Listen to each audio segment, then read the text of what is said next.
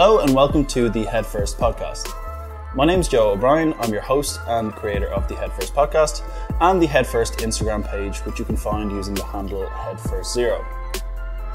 This podcast is here to bring you all things psychology and mental health, so check out the other episodes if you have an interest in psychology and in mental health.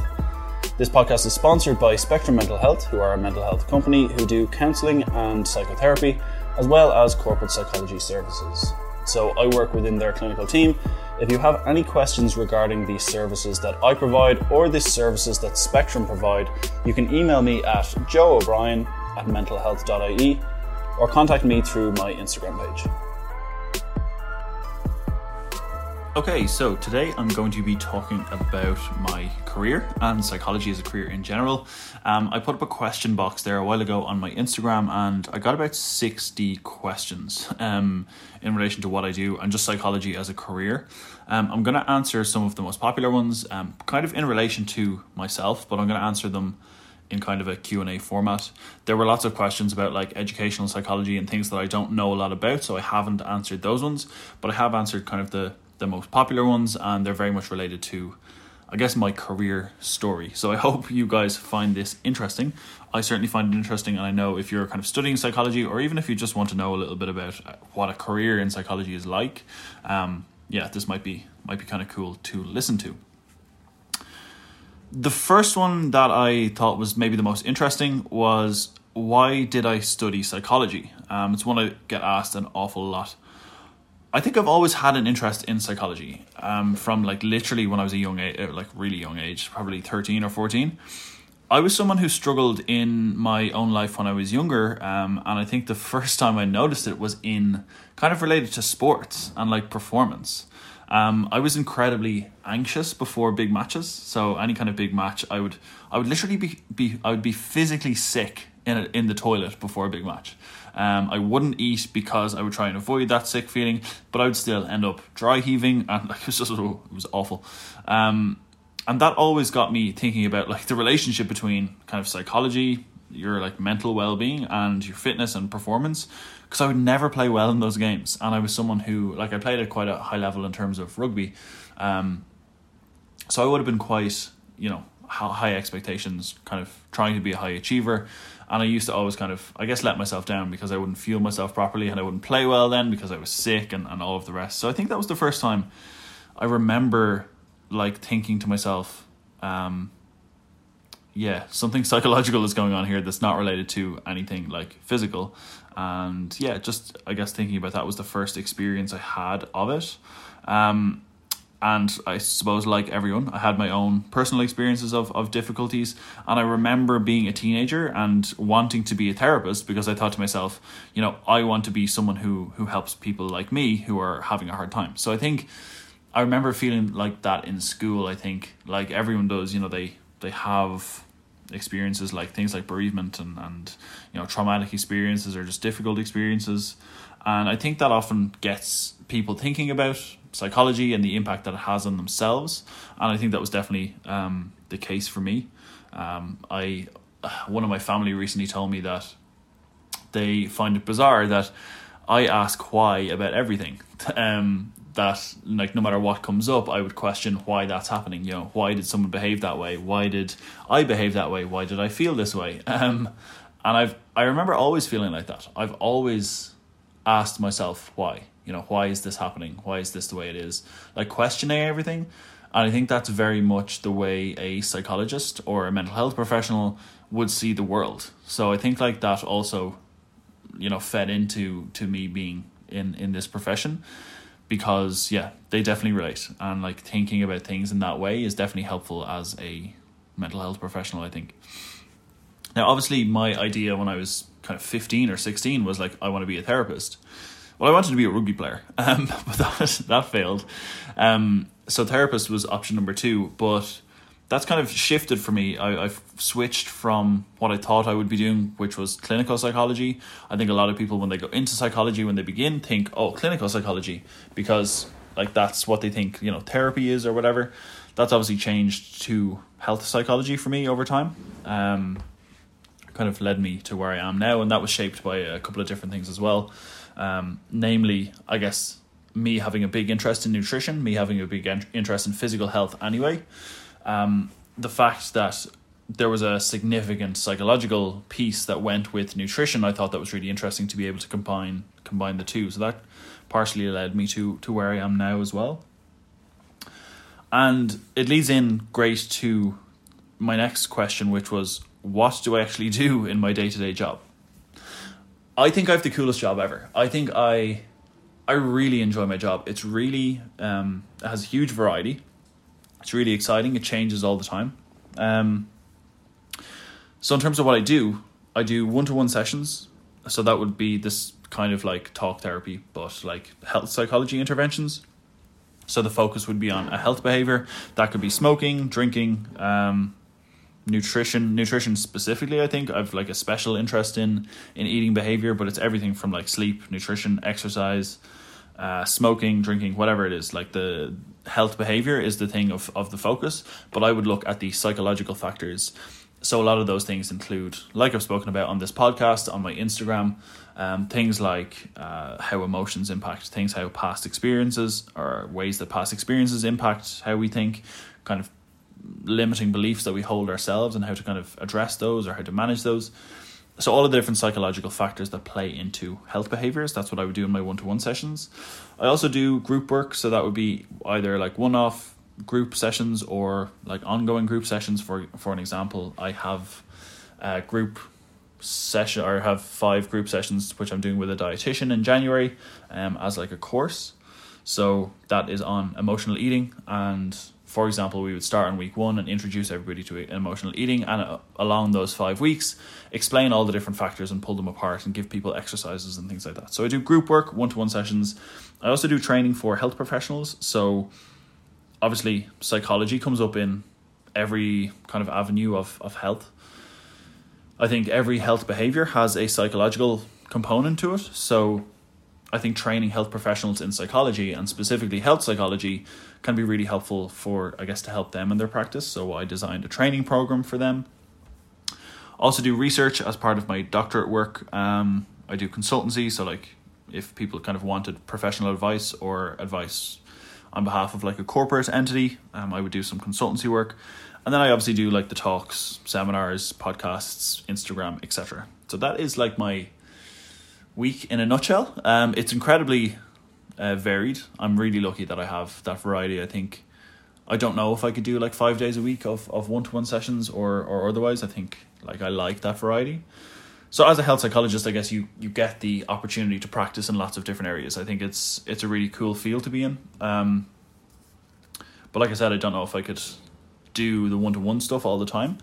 And that kind of leads me into the question that I got next, which I only got one question, but I thought it was really, only one person asked this, but I thought it was really important to address.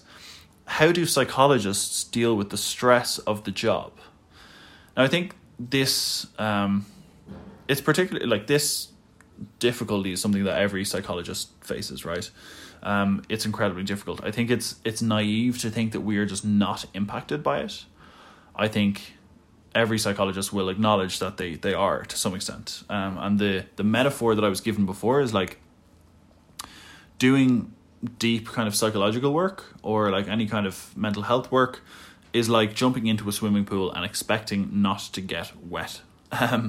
So with that in mind, it's the equivalent, like you're listening to a lot of people's difficulties all the time, and I guess the sessions can become quite emotional, right? If people are talking about difficult emotions that come up for them, ways they're feeling, ways they're coping, that can be incredibly impactful, and exposing yourself to that level of intensity all the time is difficult. I don't think there's any way to avoid that. I don't think people become immune to it. I think people just kind of learn to maybe manage it better. The ways that psychologists manage the stress of the job, firstly, is through a thing called supervision. What supervision is, it's essentially going to a preferably more senior therapist, but someone who's a qualified supervisor. You go to them with like your caseload. So you'll talk to them about the cases that you work with. For example, I might go in and say, I have somebody who I feel like maybe I'm not giving them the right kind of support, or I'm finding it difficult supporting them with X, Y, and Z. and your supervisor will kind of give you some insight or some different ways of thinking. And that makes sure that the clinician, like the psychologist themselves, is practicing what they should. I guess it's an extra level of safety and an extra way to show that, you know, you're doing the right thing or you're doing the wrong thing, and here are some ideas about how to kind of think about it differently. So that would be supervision. Psychologists also, in good doctorate training programs, they are expected to do personal therapy. So that means that people who are psychologists, specifically clinical and counselling, because it's renowned in those areas, clinical and counselling psychologists will have done their own personal therapy. And that could be like bi-weekly for their entire training for like 3 years. So if you take that, like they will have had, you know, 70, 80, 100 sessions of their own therapy. The reason that's important is because firstly, the job is really stressful. It can be incredibly emotionally impactful. As you can imagine, people who get into psychology often have, you know, experiences like I mentioned earlier, like they might have been through a bereavement, and the person who sits opposite them in the chair might be talking about bereavement. They might have had, you know, other difficult experiences, and those things might come up in their sessions. And that's why it's important to go through the personal therapy piece, because I think it can be particularly impactful if you're a therapist and you haven't gone through that and you still have a lot of things that are raw and very kind of real for you. And I think working in that kind of circumstance or that situation all day would definitely have an impact on you, right? So I think personal therapy, like doing our own therapy, is really important for both managing ourselves, but also like knowing our blind spots. So if someone comes in and, let's say, like I had an eating disorder and I never kind of got support with that and I never did my own therapy, I could potentially be, and someone comes into me and they're talking about their eating disorder, I could potentially be pushing my eating disorder views or kind of, you know, things onto them which are unhelpful for them and unhelpful for me, unless I had addressed them or kind of realized that was happening. So I think personal therapy is huge for psychologists in order to manage their own mental well-being. I think it's absolutely, I guess there's a reason why it's part of the doctorate programs, is because it's important, right? We don't want our clients to fall into, I guess, some of our own issues, or we don't want our personal stuff coming into the room when we work with someone. So personal therapy is a big one. And then I guess just the way we think and stuff, people often have this misconception, I guess, that psychologists are all put together, and they're absolutely not. We are absolutely not. I think when it comes to that kind of stuff, we maybe have different tools, or maybe are aware of the tools in order to manage better. So when things are hard for us, we'll be able to think, okay, I haven't seen my friends in a long time, I need more social support. When feelings come up for us, maybe because of all the personal therapy, we'll know, okay, I need to kind of express this in a certain way, or I need to talk about this. So maybe we'll have kind of more tools in the toolbox, but that doesn't mean that the difficult experiences don't happen. It doesn't mean that the difficult emotions don't come up. It doesn't mean that the job isn't stressful and will never impact us. It absolutely does. And I think the best way we have of managing that is through personal therapy, supervision, and also kind of looking after ourselves. And I think just because of our training and because of what we know, we maybe can identify that a little bit earlier than some people. Maybe we can, know what we need in certain circumstances. But that's not always the case. Like, we're very much human as well. And like I said, it's naive to think that the job stresses and the job just won't impact us. I think a good example of that was in Adam Kay's book. I don't know, has anyone read that? He told a story about kind of the stresses of his job and how someone's well-being was in his hands. And when he did, a bad thing or made a mistake, or even if he didn't make a mistake and someone kind of maybe passed away on his watch, he was a junior doctor, or he was a senior doctor, I think, in the end. He was a doctor anyway. How other people's well-being, when it's in your hands, can be a lot of responsibility and kind of letting someone down. Or even if you don't let someone down and they still don't do particularly well or something bad happens, how it can really, really impact you as a person, right? And I don't think any psychologist is immune to that. When people's well-being is in your hands and their kind of physical or mental health is in your hands, it's a big responsibility, and you want to kind of do your best for that person. So, yeah, that's a big one. The next question I got was, what doctorate am I doing? I'm doing a health psychology doctorate. I wanted to clarify one thing, because I often get asked about my PhD. I'm not doing a PhD. I know I call it a doctorate, but it's actually a prof doc, a professional doctorate. The difference between a prof doc and a PhD is a prof doc is kind of like medicine in that you just do a placement. You are practicing the entire time. You're on placement for the entire time. The qualification I'm going to get is D Health Psych, which is doctorate in health psychology, rather than a PhD. So a PhD is research focused. PhD generally, I know in the UK and in Ireland, if you do a PhD, you research for the 3 years and you publish papers. Whereas a professional doctorate is all about practitioner stuff. It's like you're practicing, you're doing the work, you're on placement, and it's different to a PhD. Now we do research as well, but we have a full-time job which isn't research. So slightly different. Like I said earlier, about how I changed kind of from clinical to health, one of the questions I got was, why did I choose health psychology? I think this one's really important, and I love this question. I think health psychology, there is massive scope for it in the practice of any health professional. There's nothing really, there's no health behavior there's nothing in health that is independent of psychology. Psychology is like, if you think psychology is the explanation of behavior, right? Or like, it does some way, or goes some way to explaining health behavior, and like how emotions and psychology play into those behaviors. It's present in all aspects of health. And I think if you look at things like behavior change, the area of interest that I am particularly interested in is behavior change. Changing your behavior is important in loads of different areas. Look at environment, right? Look at like global warming or climate change, that involves an element of people changing their behavior in order to make progress. If you look at COVID, again, population-wide, how do we get people to change their behavior? Psychology can explain some of that. Massive public health issues, obesity, cardiovascular disease, stroke, Alzheimer's, smoking, alcohol, nutrition, physical inactivity. All of these things are health behaviors and have a psychological component by nature. Like every aspect will have some sort of psychological component to it, right? Psychology will do something in terms of explaining those behaviors.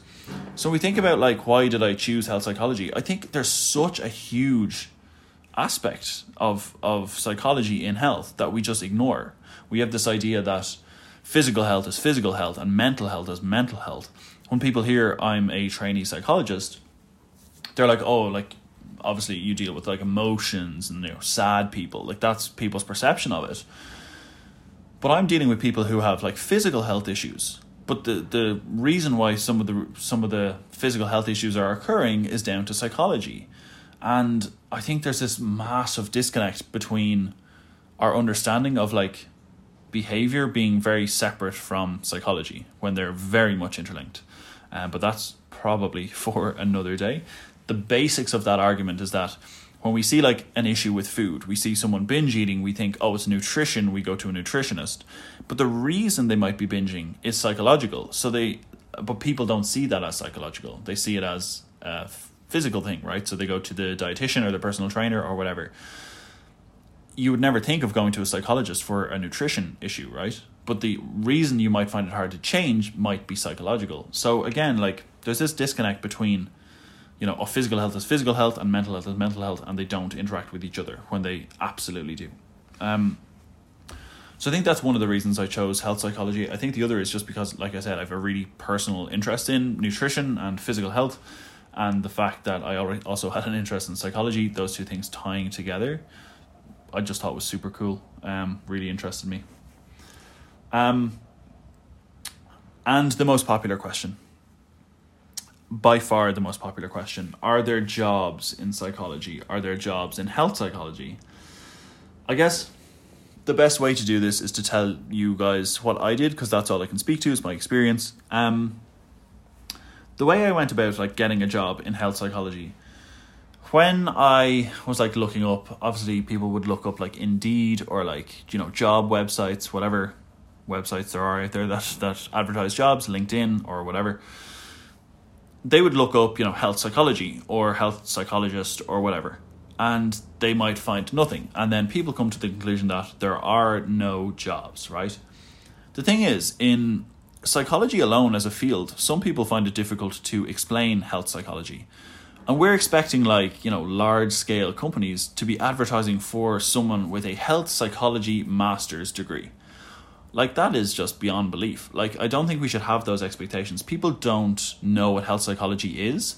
Therefore, for us to expect people to advertise for a job for us is beyond me. I think that's a little bit too far. What I do think is that jobs will require our skill set, and it's up to us as graduates to show how our degree and how our qualifications and education apply to the job. And that's the way I went about it. So I finished my master's in 2017. I did a year working in a kind of more clinical setting, and then I came back to Ireland from the UK and I went looking for jobs. Now, did I apply for any jobs that required a health psychology master's? Absolutely not. Because there are none, right? There are no jobs out there that say, oh, we require a health psychology degree. And lots of people gauge from that there are no jobs in health psychology. But that's just not the case, right? The way I went about it is, okay, I must have emailed 100 people. I was emailing people in Canada, in London, in Dublin, like anywhere that essentially spoke English, because I don't have a second language. And I was just like, these are my skills. This is what I can offer. Do you have a position for me, or is this something like that you'd like to do or whatever? You know, are my skills of value to you? And out of those 100 emails, I probably got 10 emails back.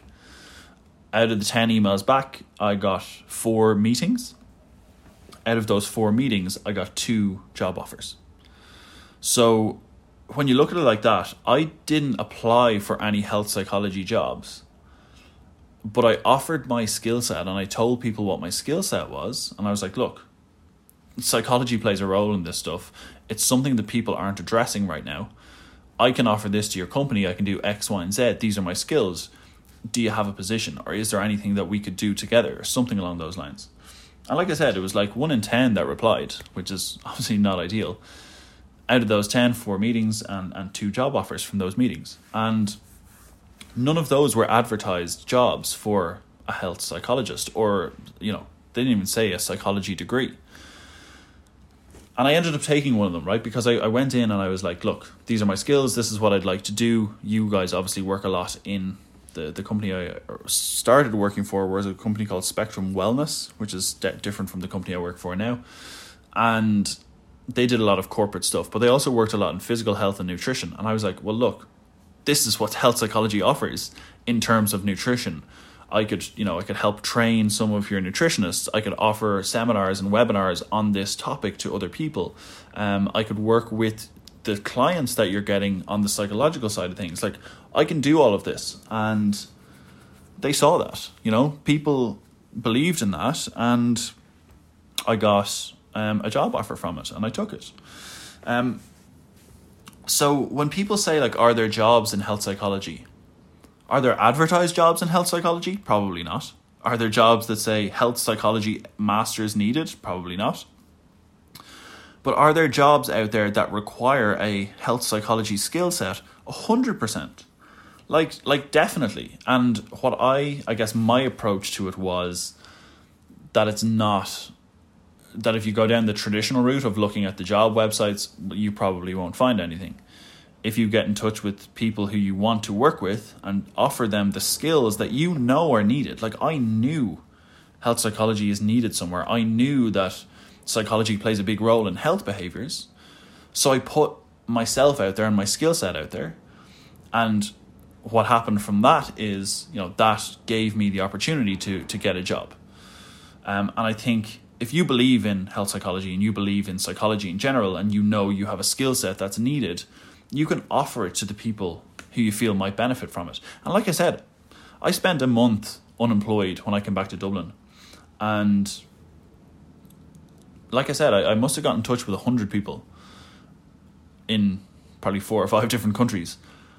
And it paid off, right? And again, none of those were advertised jobs. I was just looking at companies that I wanted to work with, companies who would get some sort of value from health psychology, selling myself and telling them what I could and I couldn't do, or what I could offer.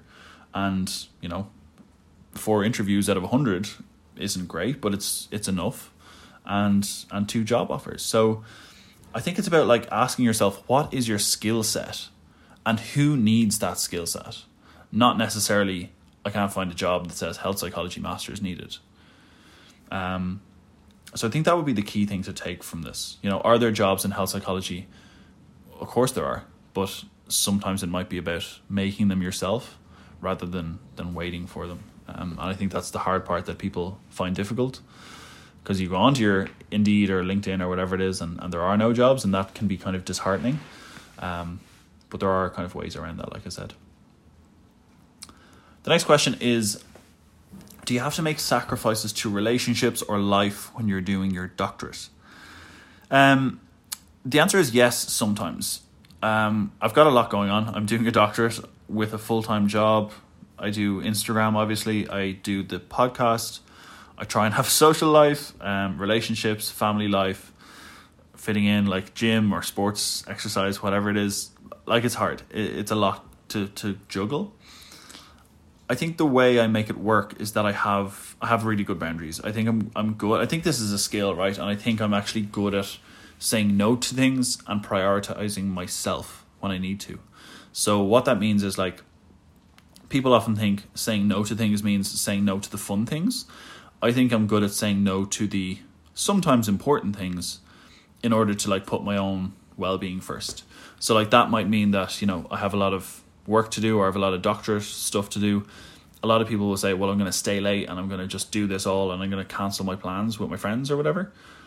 The way I look at it is that I want to get this doctorate done. I want to get my job done, but I want to get it done at the times that it's supposed to be done at. If I'm not able to do it within those times, then I'm not able to do it. So I would think, unless I'm able to put all my doctorate work in and put in my full-time job and put in my kind of Instagram content and everything like that in, 50 hours a week, I'd say, then I don't want to go anything outside of that.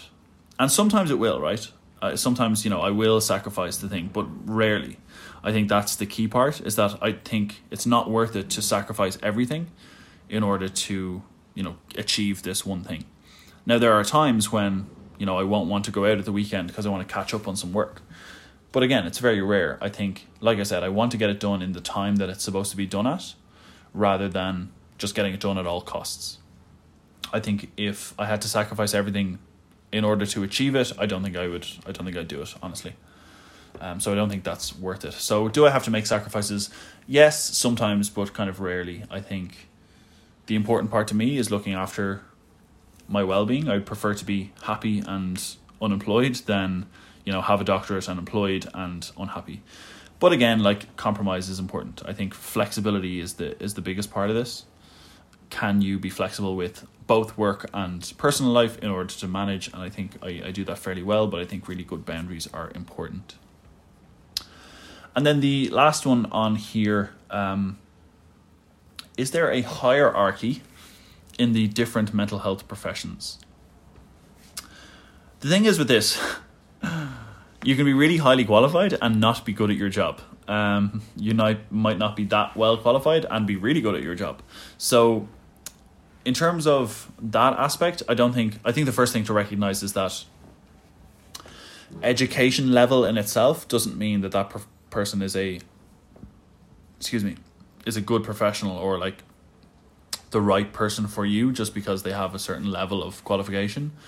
With that in mind, in terms of professional training, psychologists tend to be the highest level of qualification by their nature. Now, that's not a dig at other mental health professionals, but psychologists are at doctorate level or equivalent, and there are no kind of, the other levels aren't that high in terms of like educational training.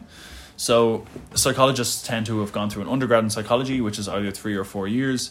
They will have done a doctorate in psychology, which is 3 or 4 years, and often have done a master's. So with that in mind, it can be like 8, 9, maybe more of training, versus like you can have a diploma in psychotherapy and it could be like a weekend course for a year. It could even be like a shorter term weekend course, you know. So I guess that's the difference between those things. Wow, there's some building going on. I hope you guys can't hear that. That would be the difference, I would say, in terms of the hierarchy. Generally, psychologists have the highest level of training simply because the intensity of the course, you know, they do their mandatory personal therapy, like I said earlier, mandatory supervision. They're at a doctorate level. That tends to be the most amount of training you can do as a mental health professional. But that doesn't mean that a psychologist is any better than a psychotherapist. Just like you can have a good doctor and a bad doctor, or like, you know, a good physio and a bad physio who have the same levels of qualification. I think that's really important to grasp. Some people are just born to be a psychologist. Some people like have the personality, have the kind of personal characteristics to like click with people and like talk to people and like engage with them and have empathy and all these different things. So I think someone who is maybe not as well qualified can sometimes be really good, as well as, you know, people who are really well qualified being not so good. But in terms of, like I said, educational training, like psychologist is the highest level, and then after that would probably be a psychotherapist. But again, like psychotherapists can sometimes go through a lot of training. They can be like master's level and have done, you know, 4 or 5 years and have done lots of personal therapy. So I hope that doesn't come across as like derogatory towards psychotherapy, but that is the level of education, I guess.